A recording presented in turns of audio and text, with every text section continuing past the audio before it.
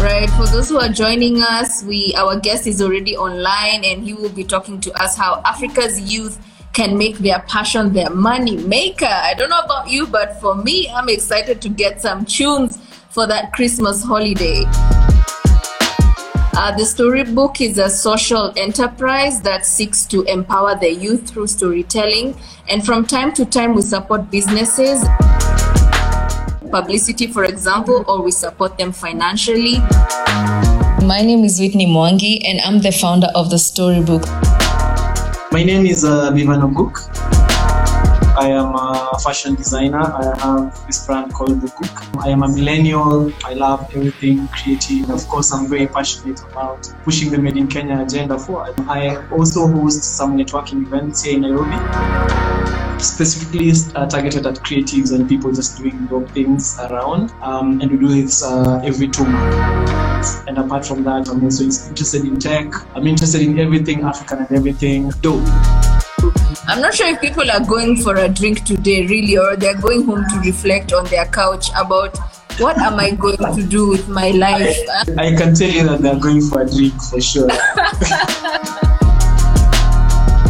Be sure to connect with us on social media at The Storybook _ENT on Instagram, The Storybook ENT on Facebook, at Storybook _ENT on Twitter. Let's keep the conversation going. We just can't wait to hear from you. Right, for those who are joining us, our guest is already online and he will be talking to us how Africa's youth can make their passion their money maker. I don't know about you, but for me, I'm excited to get some tunes for that Christmas holiday.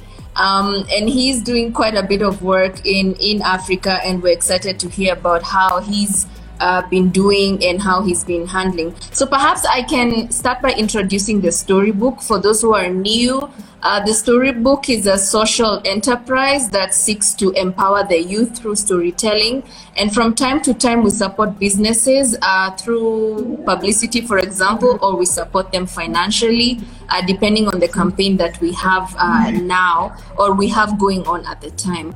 And my name is Whitney Mwangi. I am the founder. Every once in a while, we have these conversations with a spectacular youth who are movers and shakers in their respective countries, in their respective regions. The last guest we had was from Ghana and Nigeria, and another one from Kenya. And now we are excited to host another fellow wonderful Kenyan. So I will hand over to you to introduce yourself to us, and then we can take it from there. My name is Bivan Oguk. I am a fashion designer. I have this brand called The Book. I am a millennial. I love everything creative. I love everything artsy. And of course, I'm very passionate about pushing the Made in Kenya agenda forward. I also host some networking events here in Nairobi, specifically targeted at creatives and people just doing dope things around. And we do this every 2 months. And apart from that, I'm also interested in tech. I'm interested in everything African and everything dope. Yeah, so that's a bit about me, I guess. Right. Sounds interesting. So then allow me to ask you a little bit about the networking events for anyone who would like to meet you in person for a meet and greet, a crush maybe. We don't know. We're not ruling anything out. Maybe mentorship. Tell us a little bit more about these events. So basically we've done about 3 now, and it's just, so we say it's about creatives controlling our narratives with networking, socializing and vibing. The idea started because all the people I've met in my career, or rather where I am at now, I've always met them in a very casual setting. So it's never, a conference, like anything like that. It's always like a chill place, a vibey place. And so I wanted to recreate that for other creatives as well. So a platform where you come, whatever you're doing, you can meet us up. I tell you what I'm doing, you tell me what you're doing, over a casual drink basically, and maybe some photographs as well. Like basically like our lifestyle, the way we spend it on a weekend. So I decided to create a platform where we can recreate that, but then get value of it basically. That's phenomenal to hear about, because one of the things that we promote at the Storybook, or we've come to value, is the power of storytelling. People coming together and, exchanging knowledge, talking about their experiences, and it creates a sense of community, which I imagine is what you're trying to establish from your end. Correct. it sort of builds onto the conversation we are having today, because you have evolved from a level of pursuing a passion to gaining profit from it. And as we speak, the youth population in Africa takes on between 65 to 70% of the population, right? This is primarily the backbone. We are it. We are the beginning and the end. So anyone who decides to start a program and does not involve the youth, or anyone who's planning on not empowering the youth, they're really doing, injustice to their own progress, right? And so you stand here as an example, seeing how youth employment programs can really scale up the aspect of using passion to implement and really just take on an aspect of youth empowerment and youth leadership. So I hear that the guy who is passionate about what he's doing will inevitably outwork and outlast everyone else. However, few of us truly know what we are passionate about. So how did you discover your passion for African fashion, and to get where you are telling the African story through fashion? You said in the beginning that you are everything Africa. You're passionate about Africa. So tell us a little bit about that story. How did it evolve? Where did it begin? And where are you now? My journey didn't really start as an African storyteller, to be honest. For those who know me, or for those who don't know, I grew up in one of the largest slums. So I grew up in Kibera, right? And for me, it was a very personal story about amplifying the Kibera story. So at the very beginning, and that was about 10, 11 years ago, and it was about showcasing our craft and showcasing that guys from these informal settlements can actually also produce quality and worldwide standard items. And then, of course, as you grow and as you do collection after collection, and as you do research after research, then you kind of get to a point where you kind of dive deep into where you're from. So I dived deep into my Luo community, for example, and that's how I designed the hats that we have. I get a lot of reference from the Maasai community as well. But also looking back, say 10, 11 years ago, I don't know who remembers, but Louis Vuitton did this collection inspired by the Maasai weave. Actually, if you ask me what made the African fashion grow, because then I realized oh snap, we actually have dope items. We actually have this Maasai piece that we can use to make a global standard item. So you can use it to make a hoodie, you can use it to make a jacket, you can use it to make a suit. So, and that's when, if you ask me, the focus on African fashion started by that Louis Vuitton show. There was a lot of backlash for it, but that's how it started. But then for me, it was gradual. It was always referencing my inspiration, looking at where we are going, where we are from, and how that impacts, my creations as well. I like that. And you specifically reference 11 years. 11 years is a whole teenager almost, right? It's been a whole path. And sometimes when we go through this journey of success, we tend to simplify the process. You've summed it up to two key moments. One, when you saw Louis Vuitton taking on what we've been doing and you saw that it's possible, and two, to a small journey of 11 years. So maybe could you share with us what kept you going, in between these moments, what kept you going to where you are now? What has kept me going then and now has been different. So then it was mostly passion. It was mostly, and passion specifically for art and design. So originally I wasn't a fashion lover. I was a sketcher. I was an artist. I was showcasing my works in galleries. And then I realized at my young age as well that Africans specifically prefer functional art. And so instead of doing 2D paintings or drawings, then we'd rather artworks on t-shirts, for example. And I saw that picking up, and then I was like, okay.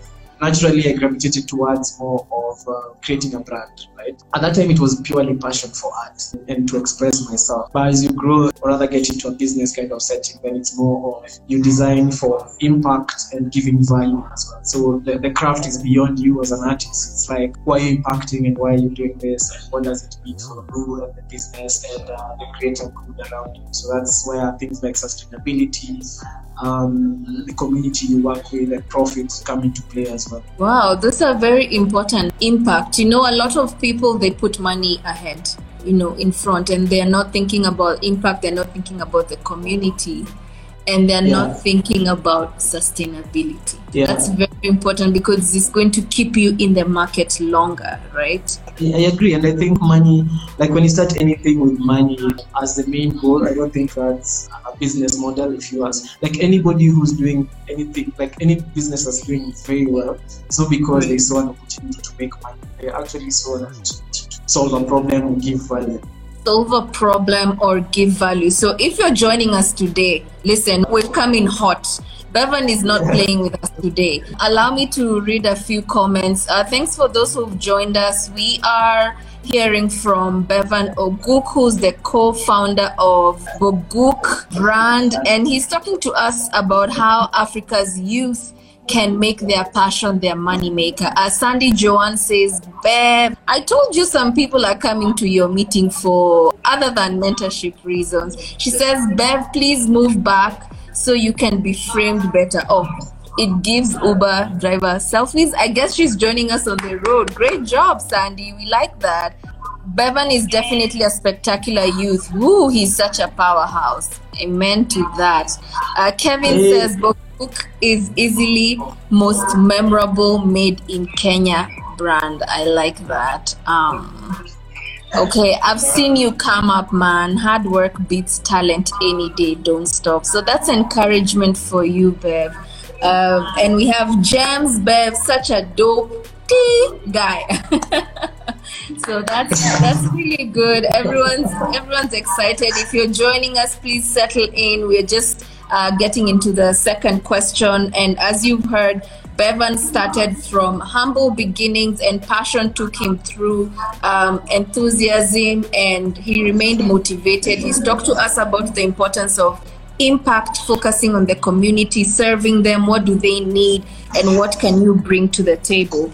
So Bevan, back to you. Making your dreams come true in this day and age can be especially challenging. You constantly need to evaluate your progress and make difficult decisions. So I'm sure as an entrepreneur, you've had to make some of those difficult decisions. How would you advise young entrepreneurs to handle making difficult decisions? Why don't you start by telling us one difficult decision that you remember, and then go into what you tell the youth on that? I remember one difficult decision. Actually, the most difficult decision I've ever had to make was to rebrand. My brand was called something else previously, and then we just got to a point where we had to change the name. And of course, that was a difficult decision because our clients knew us for a long time with a different name. And it got to this point where we literally had to decide that we are not going by this name and we are going to go by this name. So of course, a lot of things or factors had to be considered before making the decision to change the name. It was a really tough one. But then the things I look at when making such decisions is, first of all, there's of course business decisions, and then there's social decisions. So there's like friends or relationships or whatever. Sometimes you have to decide, make a tough decision, basically. The key factor, first of all, the thing I remember most is actually, I look beyond the moment. So I look at afterwards, or like after this is over, how do I want to feel? How do I want to look like? What situation do I want to be at? So that's the first thing I look at. The second thing is, especially in business, is what you know. So you could look at numbers or what's really happening, like there's statistics or things that you can reference for you to help you make a decision. But then also third is beyond fear, right? So, because most of the time, especially if the stakes are high, then you want to decide things because based on fear or like based on the outcome that you might not, or you're afraid to face. So you look at the fear and you look at beyond the fear. So it's beyond the moment, beyond the fear, and also looking at what you know. So in terms of statistics and all in all, you just need to decide. Like, I think also not deciding is a decision, to be honest. And sometimes it's better to decide and deal with the consequence than, sit there and not decide, right? I imagine it can feel like your child has now grown up. It's time for them to go to college, and you have to release them, and you have to find yourself anew, because rebranding also requires you to restructure yourself mentally, emotionally, psychologically, and all that. But you raise very critical points, because especially on the part of fear, I will say that I've seen, and this is not bias in any kind of way, but I've seen that men tend to handle business decisions that are that cause fear. They tend to navigate through that faster than women, especially at a certain age.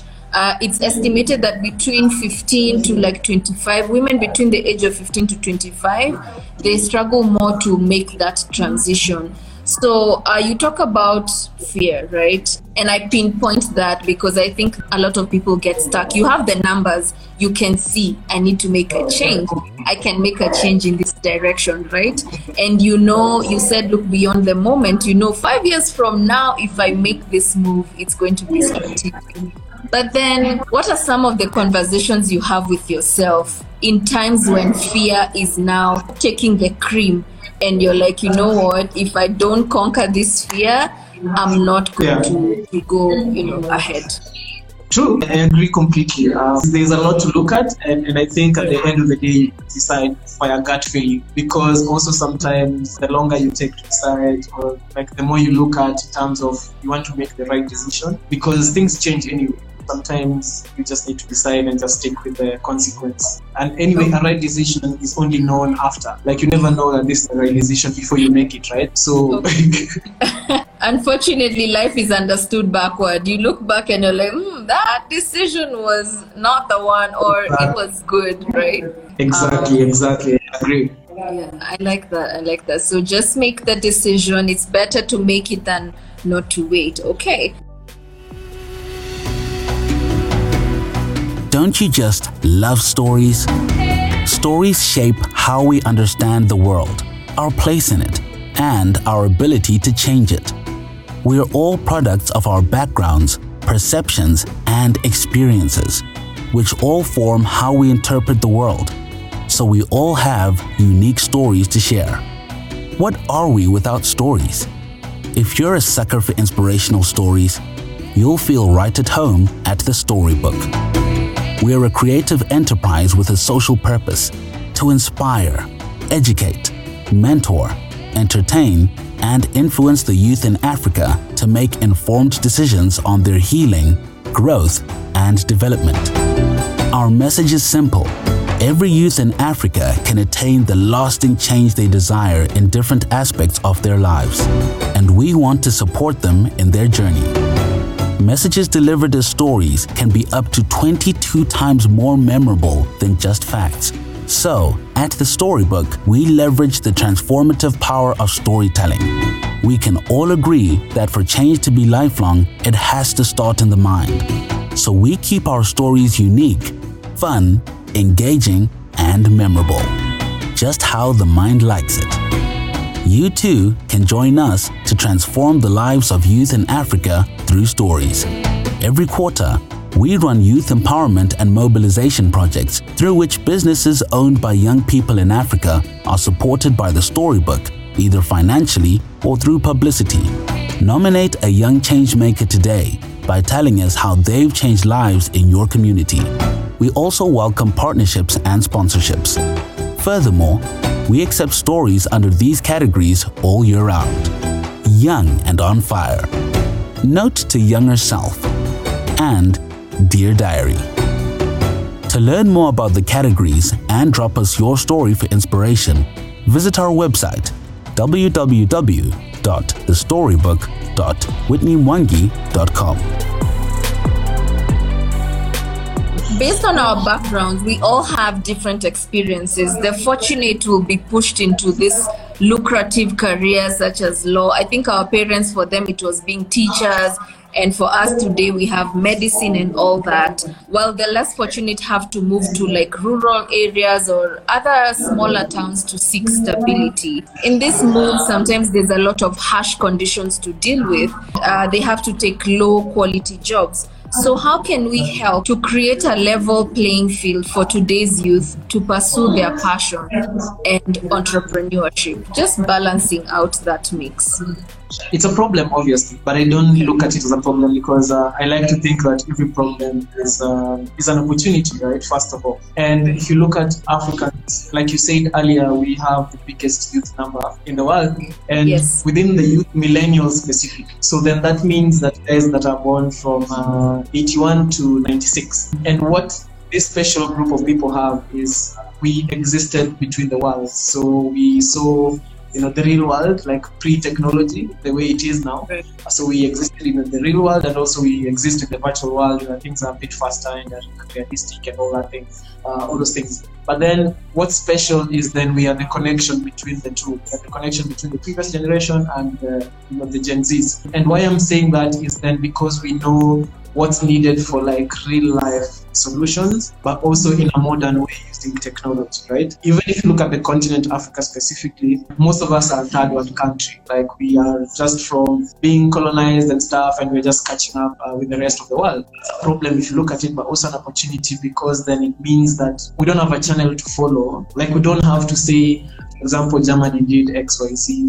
to where they got, to get where they got. So you can do that, but then the times realistically, the technology we have right now, it won't be possible. Like we have to accelerate almost at a speed that's times 10. So that's number one. And then number two, I think if you look at something like M-Pesa, for example, it's a phenomenal world because the first world countries do not understand how you can use your phone number to send money, right? Because we are a third world country, because we didn't have to follow the process of banking and writing checks and making it our culture. We're like, why should we do that yet? I have your number, you have mine, and I can send you money, right? To answer you, I think in terms of what we should do is we should look at our problems as opportunities, first of all. We should defy the systematic structure that has been put there, because that's the only reason why, say, something like a lawyer and a doctor is looked at as a prestigious thing, but yet right now I have photographers and models and everybody who's making way lots of like content creators are making. If you ask them, you can't compare to lawyers and doctors, honestly, right now at the moment. It's for us to look at our problems as opportunities, and one key factor that would get us out of this is working together, because our problems are not systematic. It's not like we need a government to help us. I mean, to some part, yes, but most of it is just us coming together and creating our own systems. And most importantly, innovating. I think if we innovate and we look at the world where it is now and where we were, or rather where we are going, then I think more content creators will be coders and people doing tech would be like making. So you don't have to be a doctor for you to be a respectable person as such. You can be a designer. Yeah, so just innovation, I think, will level the field. And what I take from you also is breaking out of these norms, to be honest, because social media, the digital space, as you've rightfully mentioned, our ability to innovate, our ability to look to people like you who are not lawyers, not doctors, but you're already building something for yourself, and to redefine what exactly do we see as respectable anyway. And exactly. Who said that your passion should just be, one of those things? Because I feel like a lot of Africans, we still look at passion as that side hustle, that thing I do on the side. But you, from the narrative you're telling us today, is that no, it can be the cream at the top of the cake, and it can be, everything, and it can make you more, right? So just breaking out of this norm, right? You go back to the aspect of looking at your community also and see how you can impact them. So that's also very key for the youth to look at. Right. Okay. This is great. So I see lots of people have just joined us. Welcome to this session, this interview, lovely conversation, lovely chat with Bevan Oguk, who's the creative director of Boguk brand. He's a young label based at Kibera in Nairobi, Kenya. Those were the roots, and now he's bringing it all to the continental level.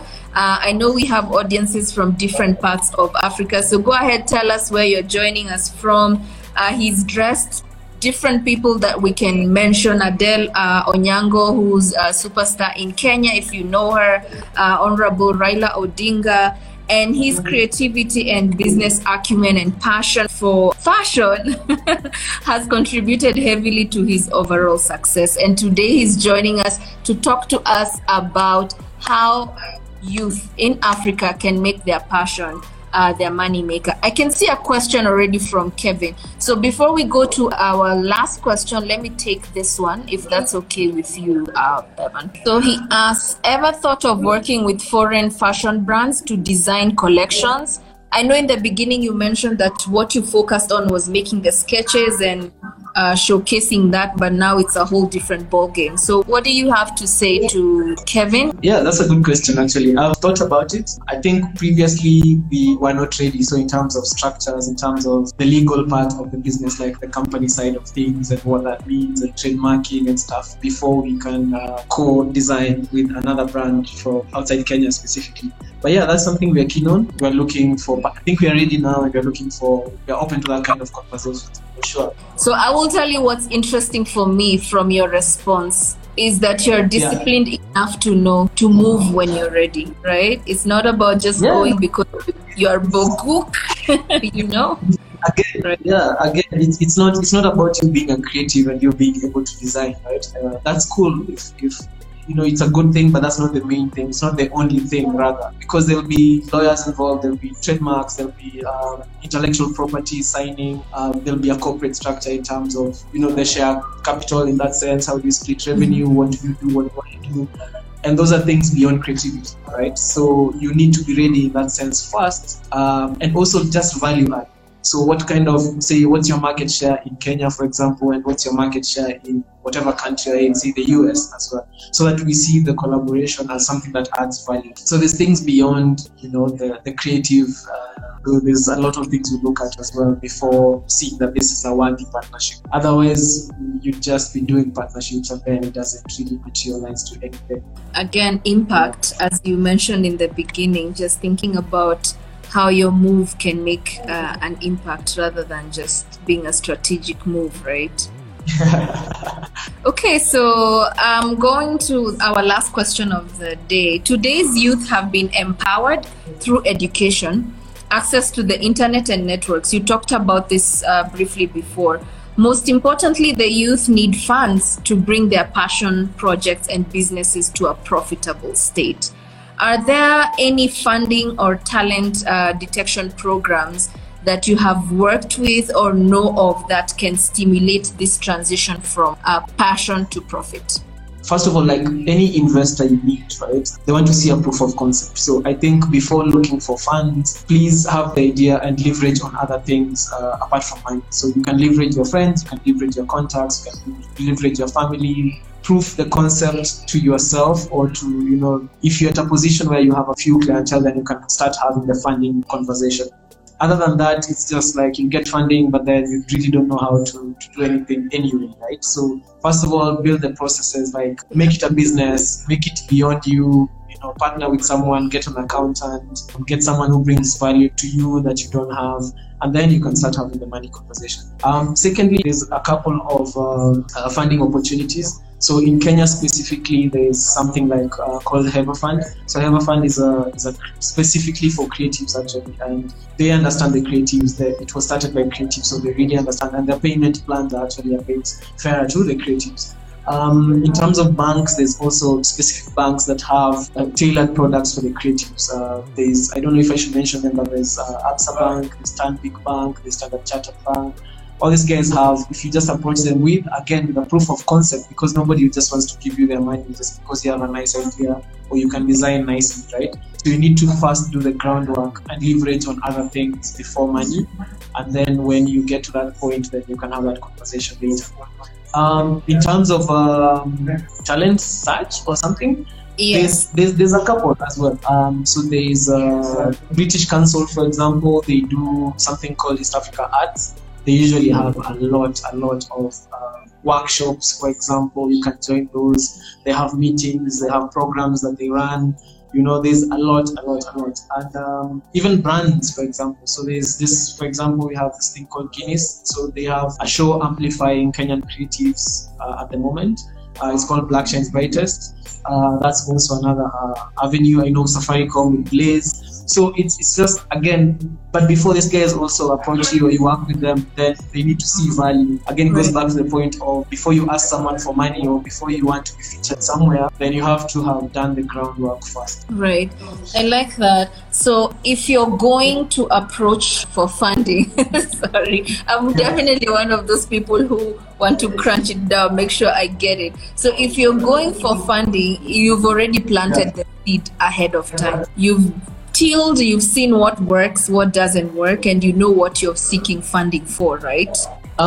Technically, yes and no. So yes, in terms of you've tested it, like this thing can work. No, because you haven't tested it to that scale yet. So you only have maybe 10, 5, whatever, 20, 30 clients. So you can manage them well. And you think if you're given some money, you'll be able to handle 100 clients. If you're given that money, actually that's not the case, because if you haven't built your processes a certain level, or you haven't, you don't have some systems, then that 100 people becomes unbearable. And then you have to fail and then be like, okay, now I learned my mistake, I'll do it right this time. So it's still like the proof of concept is just to show that this project can work. So it's not like now if you do it, you get money, you'll super succeed.